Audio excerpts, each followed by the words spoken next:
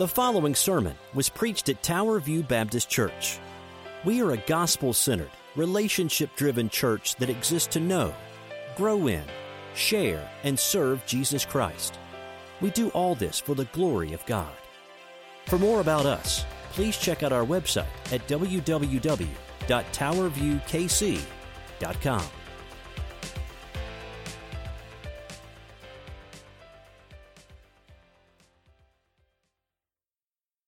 I do not want to take for granted that you may have a copy, or that you have a copy of God's Word with you, so please feel free. If you do not have a Bible, take this as a gift from us to you.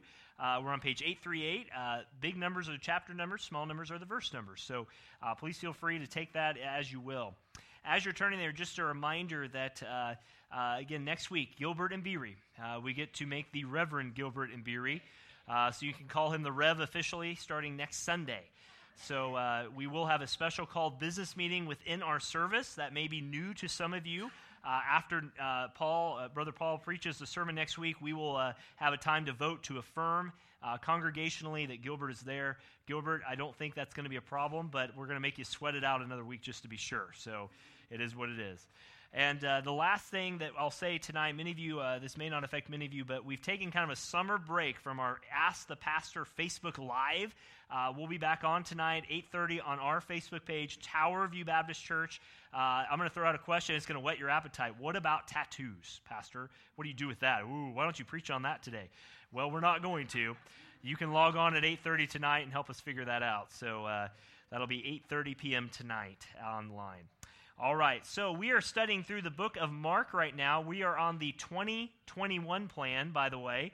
That's when we'll finish the book of Mark, when some of you turn just a few more years older. And we are taking our time to go through the apostles, the 12 apostles. We've looked at Peter, we've looked at James, we've looked at John, and now the fourth one, Andrew.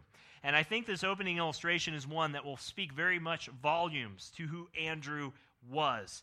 It's like that great conductor of the New York Orchestra. How many are symphony people? You like to go watch the symphonies, especially in our great Kaufman Center. Amazing stuff, isn't it? Love that stuff. And someone asked one of the great conductors of the New York Orchestra, what is the most difficult instrument to play in the orchestra? And immediately, when I saw the question, I thought, every one of them, right? I mean, come on.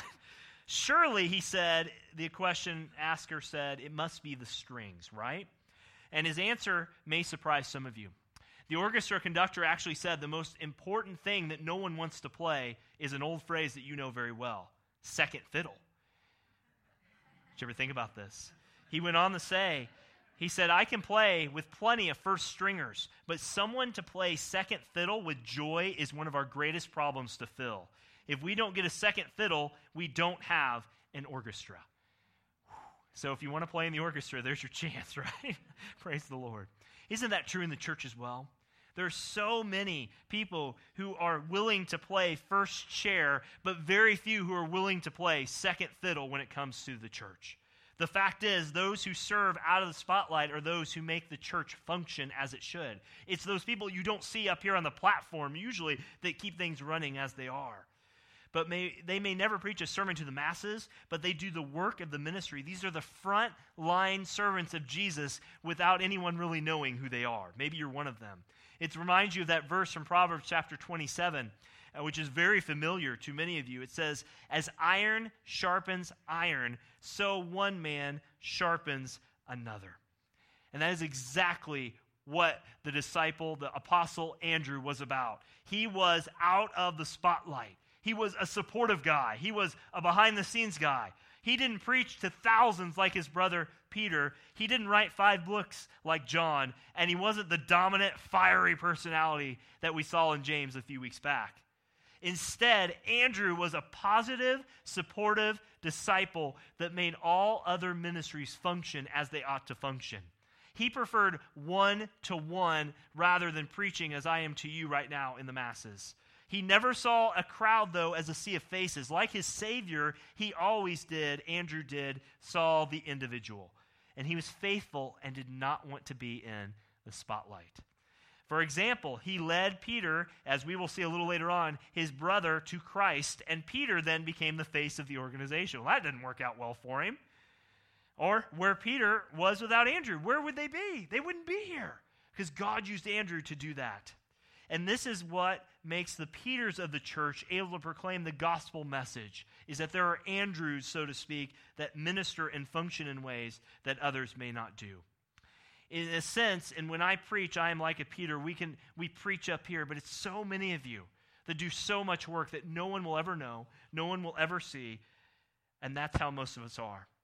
Most of you will connect with this disciple, this apostle, Andrew, more than you will with Peter, James, or John. Why? Because you're just simple people. That didn't sound good. I caught myself there. You're not just simple people, but you are faithful people day in and day out. I think you will excuse my Freudian slip there. So how do you become a supportive disciple? What does this look like? Well, it starts with Andrew's very simple thing. The big idea for Andrew's life and the big idea for every Christian's life is this. The ultimate joy is to know personally or know Jesus Christ personally, and the second ultimate joy is to make him known. That's what Andrew was all about. That's what every Christian should be all about.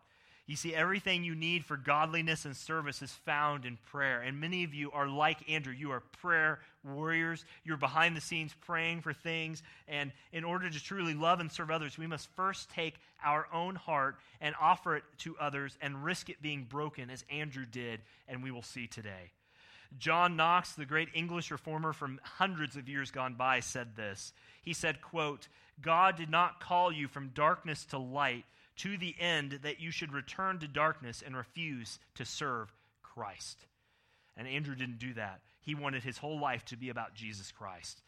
But before you think, oh, was he like Arnold Schwarzenegger? Was he a girly man? Was he just some kind of weakling? No. In fact, what I want you to see today are three truths about being a supportive disciple. I want you to note this. He had a strong persona, this guy named Andrew did. He had a strong personality. He was in a supportive place, but undergirding all that, he had a selfless practice. The point of this is, when we say supportive, we don't mean weak. If I go to you and you get those job titles, it's no longer secretary, it's like support, number 979867, so it looks good on a resume. That's not what we're talking about here. Andrew was strong. His name literally means manly. I mean, how much easier can you get? This guy's name is Manly. He was hardworking. He was rugged. He was a fisherman. He was a hands-on kind of guy, but he was also a get-the-job-done kind of guy, if you know what I mean. Many of you are like that. He was a fisherman, and there were requirements to be fishermen. I could not do this. He wasn't a desk jockey. He wasn't a cubicle king at the cube farm at the office with respect to those positions. He had hard work. He had calloused hands. He had a sunburnt face. He had a strong back. And unlike myself and most of us, he had big arms, because you wouldn't make it in the open sea without being able to pull those ropes as you could. His job demanded that he face the elements, to venture out of the safety from shore and catch fish, even at the subject of being close to some of the big storms in the area. He had a strong backbone to get out there and get the job done. The fish, surprise, the fish wouldn't just jump in his boat. Wouldn't that be amazing? I know you can use dynamite to do that, but really the fish don't just jump in your boat. He had to get out there, and he had from start to finish and couldn't wait for them to get in. He had to launch out into the deep, Andrew did. He had to sail back. He had to put the nets down, drag the fish to shore, and take them to market all by his lonesome self. He was not dependent on his good looks, although I'm sure he was a rugged-looking man. He was not a smooth salesman or his big education. It didn't matter.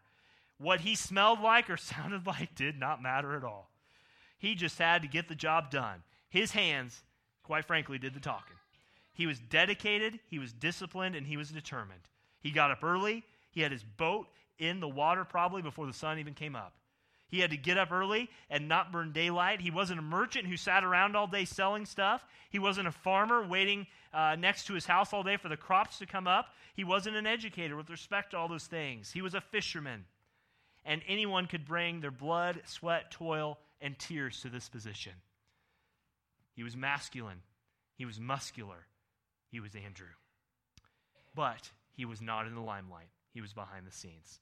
As we look at him, I want to remind you today, we are not here to say, hey, be like Andrew. We want to say, hey, be like Jesus Christ. But we want to see how Jesus Christ worked through a man named Andrew. If you're able this morning, will you join me in standing for God's word as we read Mark chapter 3? We'll start in verse 13 down to verse 18. Mark chapter 3, verses 13 through 18. 8 through 8 on the Pew Bible if you need it. And it says, "And he, Jesus, went up to the mountain and called him to those whom he desired. And they came to him. And he appointed 12, whom he also called apostles," verse 14, Mark chapter 3, "so that they might be with him, and he might send them out to preach, and have authority to cast out demons. And he appointed the 12, Simon, to whom he gave the name Peter, James, the son of Zebedee, and John, the brother of James, to whom he gave the name Boanerges, that is, the sons of thunder." And we stop right here today, Andrew. Will you join me in prayer as we go before our Lord this morning? Father, as we come before you, we are reminded that in the body of Christ there are many different functions. Father, there are hands, so to speak, there are feet, there are different parts of the body, metaphorically speaking, that get the work of the ministry done in this church. Father, I dare say that I believe that most people in this church will identify with Andrew more than anyone else because, Father, you've equipped most people to be like Andrew more than anything else. So, Father, as we pray, may this be an encouraging, a challenging study. May it point us back to the cross of Jesus Christ, the resurrection, the ascension, and the gospel message. May it all be for your glory. Father, thank you that meekness is not weakness, truly, because it all comes from your strength. Father, we thank you for this, and we pray it in Jesus' name. God's people said, amen. You may be seated. Thank you. As we come to study Andrew, I want you to look at this strong persona. I'm going to ask you, we're going to do some flipping today, and I'll try and get that over. If you want to flip over to Matthew chapter 3. Matthew chapter 3. Hold your spot in Mark 3. We'll be back. But Matthew, one gospel over to the left, chapter 3. And I want you to see where we get this note of his strong persona. We don't have a lot of verses, as we don't with a lot of these disciples, about Andrew. So we need to look at other passages to fill in the context. So what I want you to see in Matthew 3, and we'll walk through this, is Andrew is going to the preaching of John the Baptist. He couldn't have been more masculine than to see the ministry of John the Baptist. It's a reflection on Andrew's manliness. He wasn't drawn to the ministry of the posh and the clean and the ritualistic temple in Jerusalem with all its pomp and circumstance and splendor. He went to the ministry where truth was spoken and spoken straight. You don't like when people beat around the bush with you, do you? I mean, some of you do sometimes in your life, but man, John preached it straight, and Andrew was drawn to that. And he was willing, Andrew was, to go out in the wilderness under a prophet of God because he didn't want some frou-frou, bon eating ministry to be part of his life. He wasn't looking for Joel Osteen. He was looking for the truth being spoken. He was a man's man and he wanted truth in a heavy dose. Andrew, and I don't have a picture, I didn't get a map of this, but Andrew's on the Sea of Galilee on the north. And Jerusalem's to the south, and to the further to the east is the Jordan River, which has the funnel that goes to the Dead Sea. And that is where John is at. So Andrew isn't just going from here down to Worlds of Fun, a quarter-mile walk down the way, 15, 20 minutes. Andrew somehow heard about the preaching of John. And he heard about this kind of preaching, and he was willing to go no matter how far it took him to get there. Because he was sick of the religious establishment in Jerusalem, the hypocrites as they were doing what they were doing. He didn't want a country club Christianity, or faith, not Christianity at this point. He wanted a place where God came down and spoke what was right. So look at Matthew chapter 3 and verse 1. It says, "In those days, John the Baptist," not John the Apostle, but John the Baptist, came preaching in the wilderness of Judea. Let me just say again, John is a straight shooter. If you had a John Wayne, Arnold Schwarzenegger type shooter, that's twice I've referenced Arnold. I'm sorry about that. This is the guy that would do it. Look at what message John has right from the get-go, verse 2. It says, "Repent, for the kingdom of heaven is at hand." Look, this is not a message that's going to draw a lot of people and win and influence people. John was a straight shooter. Andrew was one that liked that message. And there was a response there, and people came out in droves to hear him. Look at verse 3, Matthew chapter 3. "For this is he who spoke by the prophet Isaiah when he said, 'The voice of one crying out in the wilderness, prepare the way of the Lord and make his path straight.'" John wasn't out just sharing a message. He wasn't saying as the millennial generation, which I don't know why I'm in that generation, but I am. He wasn't just having a dialogue. He wasn't just having a drama or a skit in the wilderness. He was a voice crying out in the wilderness. Make way the path of the Lord. It's a great reminder to us as we connect the ministry of Andrew and John to Andrew himself that you need to pursue the Lord with a relentless, lifelong, obstacle-defying passion, as you'll see on the screen. You need to remove every barrier in your life and in your heart, church, that would prevent the King of Glory from your soul. Put away, John says, your crooked living and make straight your lives. John the Baptist put it up there and said, look, you want it? You can take it. If you don't want it, then leave it. Get out of here. This isn't for you. But if a person wanted more of the truth, they could receive more of the truth. Go to verse 4. It says, now John wore a garment of camel's hair and a leather belt around his waist, and his food was locust and wild honey. I don't know about you. This guy's a weird-looking guy. Amen? He's a rough-looking guy. He's a mountain man. He had a rock for his pulpit, John did, a sky for his temple. The Jordan River was his baptistry, if you want to use that phraseology, and he ate honey, but he didn't preach like he ate honey. He preached that hell was hot, heaven is sweet, sin is black and white, judgment is sure, and this guy named Jesus, who he's going to point to, is the Savior of the world. He was an old-time prophet. And Andrew loved every bit of it. You say, Darren, where's Andrew in all this? We'll get there. Hold on. Go down to verse 7. And it says, we're going to skip through just a little bit. It says, but when he saw many of the Pharisees and the Sadducees coming to his baptism, that's John the Baptist, he said to them, you brood of vipers, who warned you to flee from the wrath to come? Bear fruit in keeping with repentance, and don't presume to say to yourselves, we have Abraham as our father.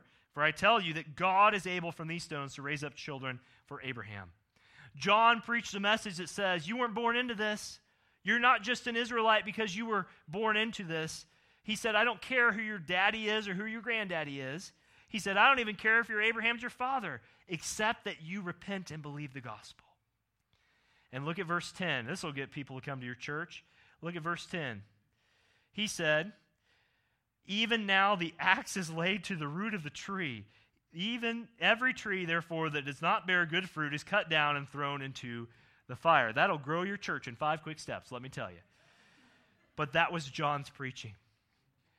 And while they may have been making fun of him in Jerusalem by the religious establishment, there were men and women like Andrew who were willing to travel miles upon miles upon miles with all the danger that came with that to hear this kind of preaching. Andrew was drawn to that because it speaks to his life and his persona. Not as a fisherman, but how his inner person was made up. Andrew was a strong man, but we love him for this. Friends, it says something about you here in this church. Let's be honest here. We are not trying to hold back the truth from you. We pray we speak the truth in love, but it speaks a lot about you as the church. This church has many Andrews, so to speak. You believe and are willing to go off the main highway to get out of the frou-frou-ness of American Christianity, to go where the truth is preached, and not to care what others say, but to say before God, I will come and sit and hear the word of the Lord and hear the ministry of the Lord. I pray from this pulpit in our Sunday schools, from our youngest to our oldest, that we never get away from the fact that we call people to repent and believe the gospel and to make way the path of the Lord. You know, there are always, I love sports, but there are 12 reasons, if I can give these to you briefly, that I don't like to go to sports, and they relate to what I just said. Every time I went, they asked me for my money. Did you ever think about that? And the people sitting in the row didn't seem very friendly. In fact, if they're a different fan base, you might not like them at all. The seats are always hard. Tina, we know this from the Royals. The coach never came to visit me. I mean, come on. Where did the coach come up in the stands and say hi? The referees or the umpires made a decision I didn't agree with. I saw that replay a lot better than you did, ref. Get some better eyes. And I was sitting with a bunch of hypocrites. They only came to see what others were wearing. They only wanted to see the uniforms. Some games went into overtime, and I was late getting home. I mean, come on, what were they thinking? The games are scheduled on my only day to sleep in and run errands. I mean, really, do they not take me into consideration? My parents took me to too many games when I was growing up. Shame that thought. Since I have read books on sports, I feel that I know more than the coach anyway. They call me the Monday morning quarterback. And I don't want to take my children because I want to choose for them what sport they like best. Those reasons sound familiar with anything in churches anywhere else? Every time I went, they asked me for money. I don't think we do that here. The band played some songs I'd never heard before. I missed that one, but it's there. You know, friends, you can run this list. How easily in America, how easily in Christianity do we let our churches be defined by what is most comfortable, what is most preferential, what is most natural to us, instead perhaps what is most natural to the Word of God. This is not a place for entertainment, but a place of exposition. And Adam, you can put that up. This is not a place to tickle your ears, but a place to build saints. This is not a place of convenience, but a place of conviction. And notice with conviction also comes comfort. If you were in Sunday school this morning, you read Psalm 51. The fact is, friends, if you're here at this church or any church that preaches like-mindedly, then you are like Andrew in that you want to bypass all the religiosity of your day. And you want to bypass all the hypocritical living of your day. And you want to go out where you can hear the Word of God preached. You must have a strong persona to go anywhere, anytime, any place to have the truth preached to you. But that was Andrew, and that's what we are called to do. Friends, may we never settle. Whatever church God may call you to, may you never settle to treat your church like your favorite sporting event. And I love sports. You know that. I love pizza. You know that. But we're here to worship the Lord. May everything we do point back to that. Amen? And may that be what we're called to do. Andrew went out to the wilderness to see that. You say, Darren, where do you get that from? We will get there in a little bit, but hold your horses for that second. He had a strong persona. Notice, secondly, Andrew had a very supportive place. Mark chapter 3.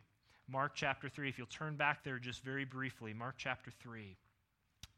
I want you to notice where he is on this list. And I want you to remember that this list is a list that comes as and by way of remembering that God set this list up in a very specific way. Behind Simon, his brother, Andrew and Peter, Simon and Peter are brothers. James and John are brothers. They're all in this fishing business together. He is the last one, Andrew is, on this list of the first inner circle. You think a guy like Peter, a guy like James, and a guy like John needed someone to cool their jets from time to time? Guess who that was? It was Andrew. That's who he was. Mark chapter 3 says that. Now, if you'll flip over, and I know we're doing a lot of flipping. You know me, we don't do a lot of flipping, but go back to Mark chapter 1 and verse 29. I want to show you this as they come in. Mark chapter 1, verse 29. It says this, and immediately Jesus left the synagogue and entered the house of Simon and Andrew, Simon and Andrew with James and with John. He has proximity to Jesus. He is closer, Andrew is, to Jesus than most of the other disciples, 8 of the other disciples, perhaps at that point. The last week of Jesus' life, we see this further in Mark 13. You don't need to go there. But he was sitting with Christ, Andrew was, on the Mount of Olives, and they were questioning him privately. And Andrew was in that first layer of disciples. He is visible, but he's also invisible in the text. The other 3 are known, Peter, James, and John, for their public ministry, but Andrew is known for his private ministry. He wasn't vocal like Peter. He wasn't outspoken like John. He wasn't fiery like James, but he was supportive. He was willing to play second fiddle to the glory of God if that's what God asked him to do. He grew up. He grew up with Peter, guys. You have a family member like that? You have a family member where you're the church quiet mouse over here and you got this big domineering person over here? That was Andrew. He was living in that life. He was content to be near the top, but not at the top. He was content to be who God made him to be. He was not a commanding personality. He was not a military term here, Nelson. He was not a POC. He was not a point of contact. He was a supporter. He was a facilitator. He was a backer. He was very similar, for those of you who know this, to Barnabas. He was Mr. Encouragement who took, like Barnabas, second position to his brother Peter. This is exactly the kind of people that we need today in our church. We are called to serve one another in love, but only grace can dethrone the love of self that is the way of our life for others, as you'll see. For every 1 Peter that comes, or 1 Peter that comes, you need many, many, many Andrews. We are called to serve out of love. Adam will put that up for you. Without these, the church does not run. Without these Andrews, the church does not come to be. When you got a Peter personality crying foul over here, and a James personality crying foul over here, and a John in the middle who is sectarian as he was, there is no function that happens without the buffers that are the Andrew types of our church. You ready to turn again? Go to 1 Corinthians chapter 12. 1 Corinthians chapter 12. Very familiar passage for many of you, but one that you need to see in light of Andrew. 1 Corinthians chapter 12. And I'll read it as well. It won't be up on the screen, but I will read it as well. 1 Corinthians chapter 12, and we'll start in verse 14. What I want to remind you of as you turn is each of the 12 disciples, each of the 12 apostles are found in the church today. That is, that each of these personalities come to bear. And here, God is going to make a point to us that he's placed everyone in the church where God wants them to be. Not gifted or made the same, but if we all had Peters running around, we'd be a disaster, right? If we all had Jameses running around, that would be the most contentious business meeting you've ever been at, even a church potluck. It requires that every kind of person the human body needs in the church is found in the church. And that's what Corinthians is going to remind us of in 1 Corinthians chapter 12 and verse 14. And it says this. It says, "For the body does not consist of one member, but of many. For the foot," verse 15, "should not say, 'Because I'm not a hand, I don't belong to the body.' That would not make it any less part of the body."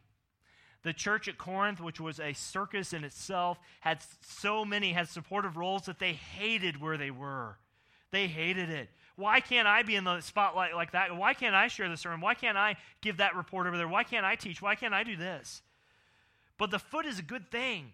It's kind of a good thing, but a foot gets dirty, doesn't it? It gets covered, even with socks. I mean, it's amazing what our kids track in, even without their with socks on, even going out. We have sand everywhere in our house because it gets everywhere. Yet where could a body go without the feet? Isn't it what the scripture said, that how beautiful are the feet of those who bring good news? But here in Corinth, they are upset. Some of them are. They're saying, well, the grass must be greener on the other side. Why did God make me to serve in this role? Why did he give me this role? And he says, I wish I was like so-and-so, and if I was like so-and-so, then I'd be giving back to God in the church. Woe is me, I'm only a foot. Woe is me. But have you ever had a doctor try and do surgery with his toes on his foot with a scalpel? How'd that work out for you? Probably not very well. Because a foot is not meant to incise people's body. That's what a hand is supposed to do. And what is Paul saying here? How does this relate to Andrew? Go down to verse 16. And it says, "And if the ear should say, 'Because I'm not an eye, I don't belong in the body,' that would not make it any less part of the body." The ears are off to the side. When you're looking at people, you probably don't stare at their ears. That would be kind of odd. You know, my mama taught me you stare people in the eye, right? If you start staring at people's ears, they might think you're funny or something like that. You need to look them in the eye. It would drive them nuts. But someone would say, God called me to the ear part of the church, whatever that is. I'm not the eyes. I'm not important. Well, guess what? If we don't hear, we can't see the right things, right? And then down in verse 17, if the whole body were an eye, where would be the sense of hearing? Paul says, look, if everyone was an eye in the church, so to speak, you'd be like a big cyclops. Or if you'd be like Sauron from the Lord of the Rings, you'd just be this evil eye kind of staring out at everybody. Or if we only had Peters in the church, we couldn't ever speak. And then it goes on in verse 17. He says, if the whole body were an ear, where would be the sense of smell? And here's the catch. But as it is, God arranged the members in the body, each one of them, whereas he chose. Isn't it interesting? We read in Mark 3 when we started out that Jesus went up on the mountain and he called to him all that he chose and all that he desired. And at the same time, it's God who places you in the church where you're to serve as he chose. Isn't that interesting? Such an attitude of discontentment that comes up in churches today where people say, I don't want to be the Andrew that God called me to be. I want to be a Peter. I want to be up front. I don't want to play second fiddle. I want to be the first fiddle. If I'm not the first fiddle, then I'm going to make a stink about it at the business meeting. And if I can't make a stink about it at the business meeting, I'm going to take it to Facebook.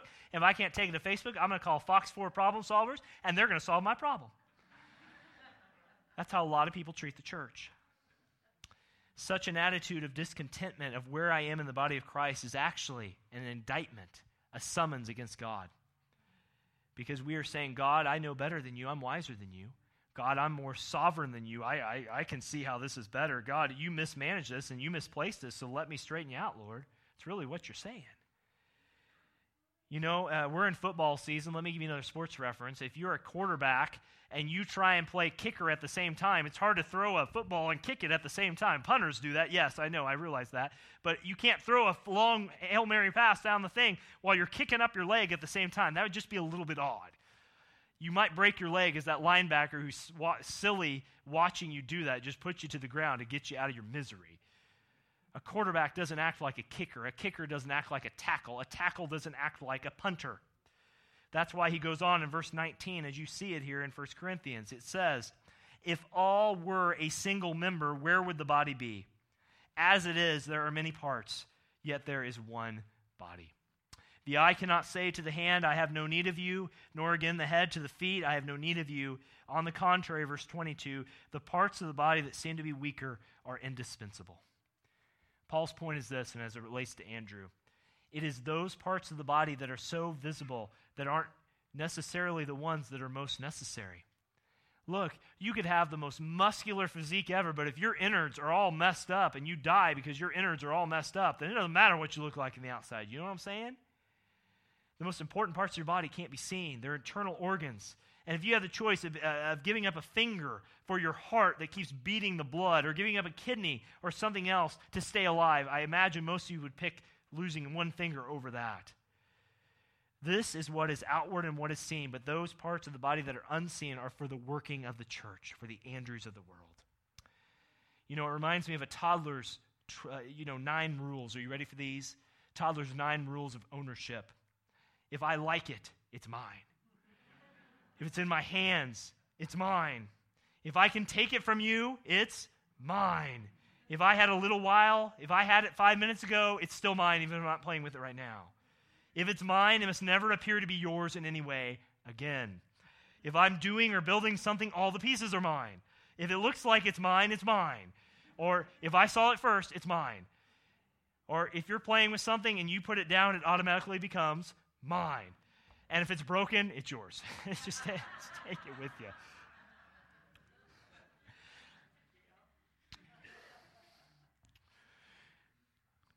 That's how a lot of church members are with the body of Christ. Dare I say, myself included at times. We need to find a place to serve, folks, that will reveal, and Adam, you can put this up. You need to find a place to serve that will reveal the limits of your resources and the riches of God's grace. Because so many of us say, that's mine, that's mine. I've never done it this way. That's mine, that's mine, that's mine, that's mine, that's mine, it's mine, it's mine. Oh, it's broken, it's yours. Even as we study the disciples, there are parts of Peter that we can relate to. There are many, many Andrews, though, in this body of Christ that are so valuable to keeping us and safeguarding us from that toddler-like church member attitude. Your place may not be as attractive to others in this church, but it's where God has you. How important was Andrew in the body of Christ? He was so important. So important that Andrew brought Peter to Christ. We're headed there in just a minute. And he stood there when God multiplied the fish and the loaves. Yet he led people to Christ 1-to-1. How important is it to be an Andrew, to be a supportive disciple? And in that day, many who are first in the church will be shown as being last, as Jesus said, and many who are last will be first on the final day because they served as God called them to serve. I'm running short on time, but I want to go to one last place as we do. Will you go to John chapter 1 as we look at our last point before the Lord's Supper today? Lord's Supper. John chapter 1. John chapter 1 and verse 19. We have seen that Andrew has a strong persona. He was not just a weakling. He was a strong man, but he was supportive that God placed him. He was also in a supportive place. Strong as he was okay with where God put him because he knew that was the safest and best place for him to be. John chapter 1, verse 19.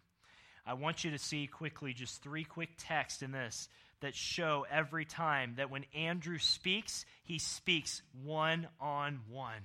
He doesn't speak to the masses. Maybe he did, but we don't have it represented. And what we see is that Andrew is a person whose life intersects with people and the Lord, and he always brings it back together. There is no more vital ministry than that in the church. Not just to be a people person, not just to be sold out for the Lord, Lone Ranger Christian, but a Christian within the body of Christ that loves people so much, you're willing to go one-on-one. John chapter 1 and verse 19. This is what it says. And this is the testimony of John, that is John the Baptist, from when the Jews sent priests and Levites from Jerusalem to ask who you are. And drop down to verse 23. We'll skip some of this. He says in verse 23, he said, John the Baptist said, I am the voice crying out in the wilderness, make straight the way of the Lord, as the prophet Isaiah said. These men had gathered to hear the preaching of John, and he has two disciples with him, John the Baptist does. He has John, the Apostle John we studied last week, and he has Andrew.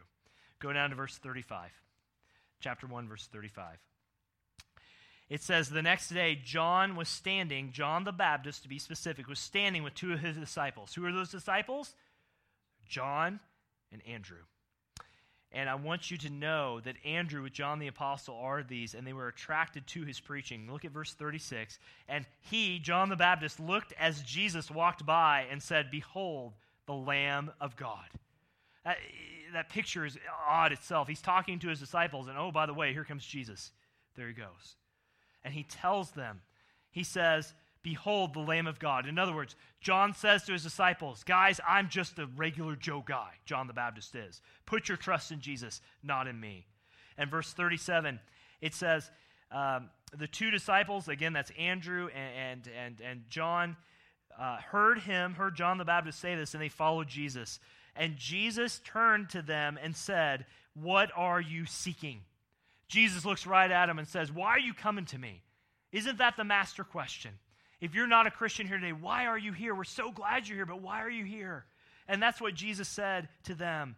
And he goes on to tell them, he says, why are you here? And he goes on, what are you seeking? And that's Andrew and John, said to him, Rabbi, which means teacher, where are you staying? Ooh, good question. In other words, Lord, we want a personal relationship with you. And he says in verse 39, John 1:39, Jesus said to them, come and you will see. So they came and stayed with him on that day, for it was about the 10th hour. The moment of time John mentions here, we looked at a few weeks ago, is the time he knew and the place he was. Do you know the place you were saved? A brother and I, we were just looking at this a few minutes ago before service, had written in his Bible the time that he knew that God had saved him. Do you know the place and time you were saved? Many of you, this may be a surprise. If there was a clear presentation of the gospel, you will remember. You may not remember the exact day or exact time. You'll remember the setting. Because there are some pulpits today, unlike John's, unlike what Andrew was drawn to, that preach such gobbledygook. It's not black or white. It's just plain gray. And only by God's sovereign grace are you saved in a church like that. There's no help from the preacher because it dilutes the very thing that God is doing. And if your religion hasn't changed your life, can I tell you that you need to change your religion? Because you aren't seeing the real God thing. John laid hold of the real thing and it etched it in his soul. And as John writes this, he doesn't even put his name. We mentioned that.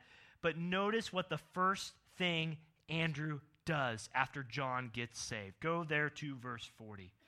It says, so he said to them, so came, and where are you staying? And they stayed with him.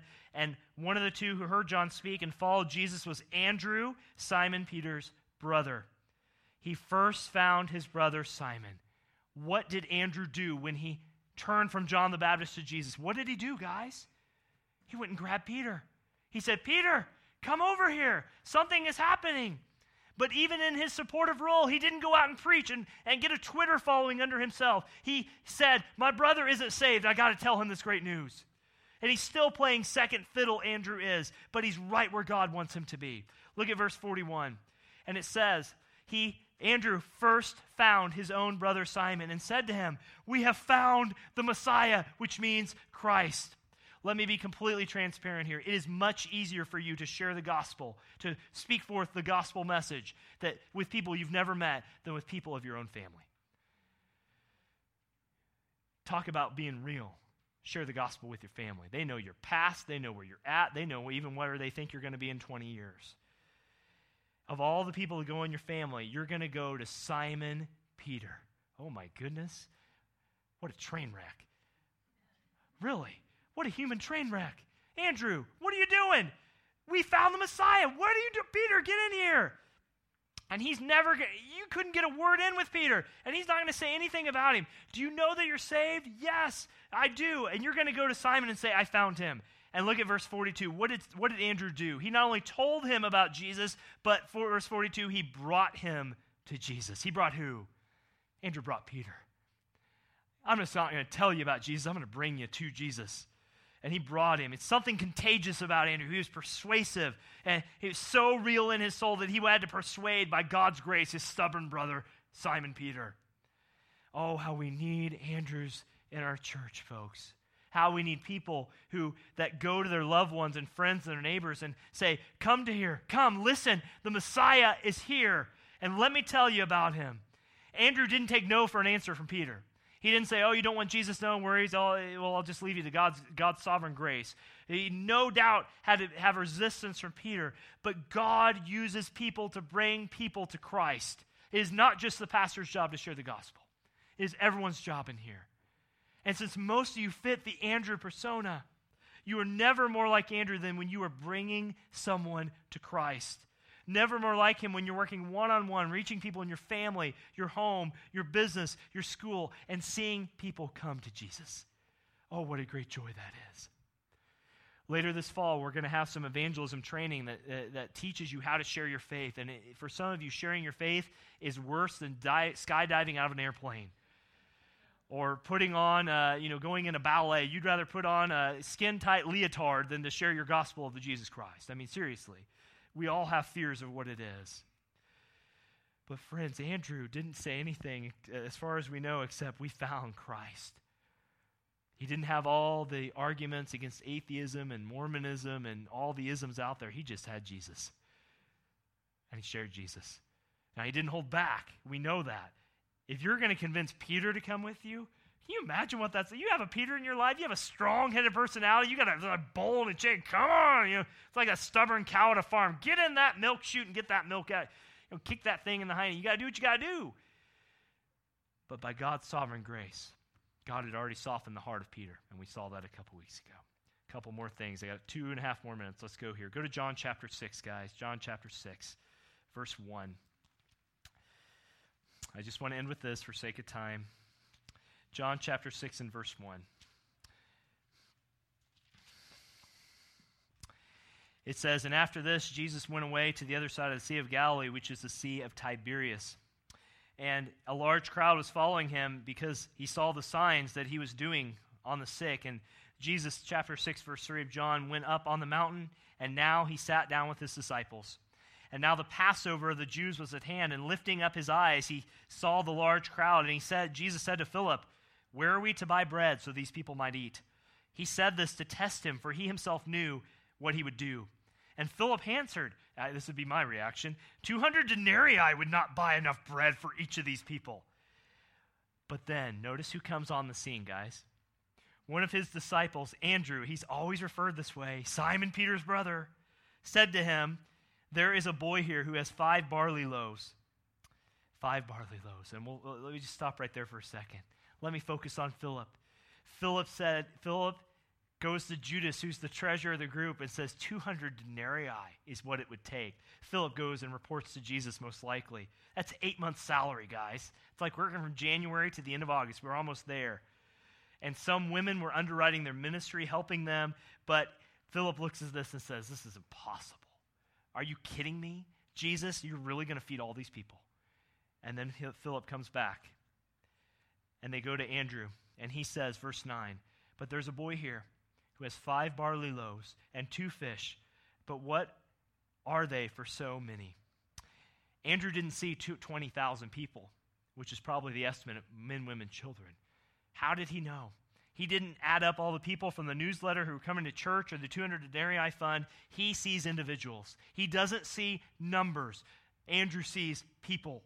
And he sees a boy unlike the others, he sees this boy with the 5 barley loaves and 2 fish, and he takes the boy to Jesus, and he says, look, I know we don't have enough money, but Lord, I know you know what to do.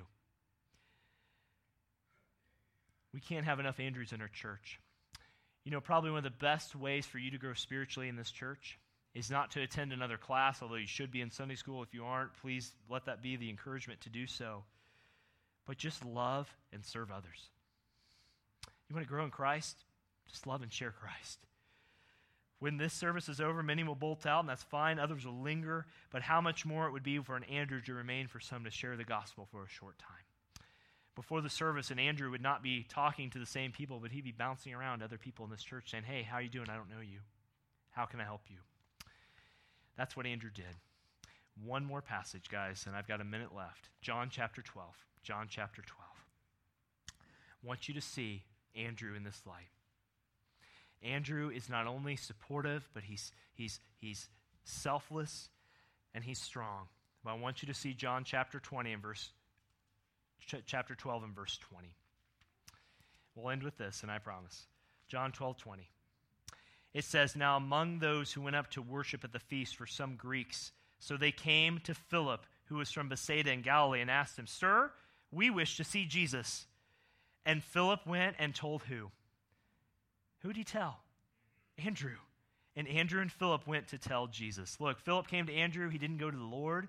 He is part of the ministry. And Philip is. He's chosen by the Lord. Yet Philip didn't find it right to go to the Lord himself. He went to the guy whom he knew he could trust.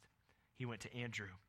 There may be some kind of protocol or inside access, we don't know, but Andrew's the person that knows and is the right one. And Philip wanted Andrew to go with him because Andrew is so focused one-to-one. He knew he could be trusted with that. And great is the contribution of Andrews to the ministry of the Lord. It's like those 2 cows who were grazing on a pasture land one day, and if you know anything about cows, when they see a milk truck, these are probably the conversations that they have. On the side of the truck, as it drove by these cows on the side of the road, it said pasteurized, homogenized, standardized, vitamin A added. And one of the cows, as a way and only a cow could say, said to the other, makes you feel sort of inadequate, doesn't it? People try and improve on milk, but the one thing you'll never be able to improve on is the Word of God. It doesn't need any pasteurizing, doesn't need any standardizing, doesn't need any homogenizing. Just share the Word with others and love them.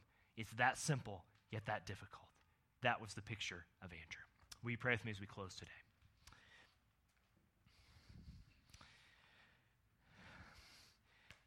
Father, as we come before you, we once again thank you for these real pictures of real people in the Bible. These aren't just characters from a far, far books in some itinerant ministry some 2,000 years ago that have been edited. Father, this is your word. It is infallible, inerrant, inspired. It is authoritative, sufficient. It's all the great theological truths we know. But Lord, it's also the great practical reality in our lives that, Father, so many of us struggle in this room to want to be in the spotlight so much that we are unwilling, unconvinced, whatever, to go before you and say, Lord, if you want me to serve there, I'll go there. Father, change our hearts. Encourage us with the fact that you have placed us exactly where we need to be, Father. But thank you that you don't just leave us there, both in how you grow us to be more like Christ, but also in the opportunities that you bring us. Father, I'm praying for the Andrews, so to speak, in this church, praying that you would encourage them, that you might give them fruit, Lord, if you be pleased, even a small snippet to show them forth what you have done through their efforts. But Father, if you tarry, if you feel in your sovereignty, Lord, in your sovereign plan that showing fruit is not what you have, may we be faithful to the task. Father, may we be as the widow in Luke 18 that prays out time and time again so much, the persistent widow that you cannot help but to give us justice. Father, we thank you so much. Father, join our church together. Father, when many are crying to be one eye or one foot or one body or whatever it is on this side of things, may we accept what you've given us. Joyfully, humbly, but with a heart ready to serve. Father, forgive us if we have not. We pray these things in Jesus' name. Amen. Join me in standing today. We're going to do one song and then the Lord's Supper, but let's join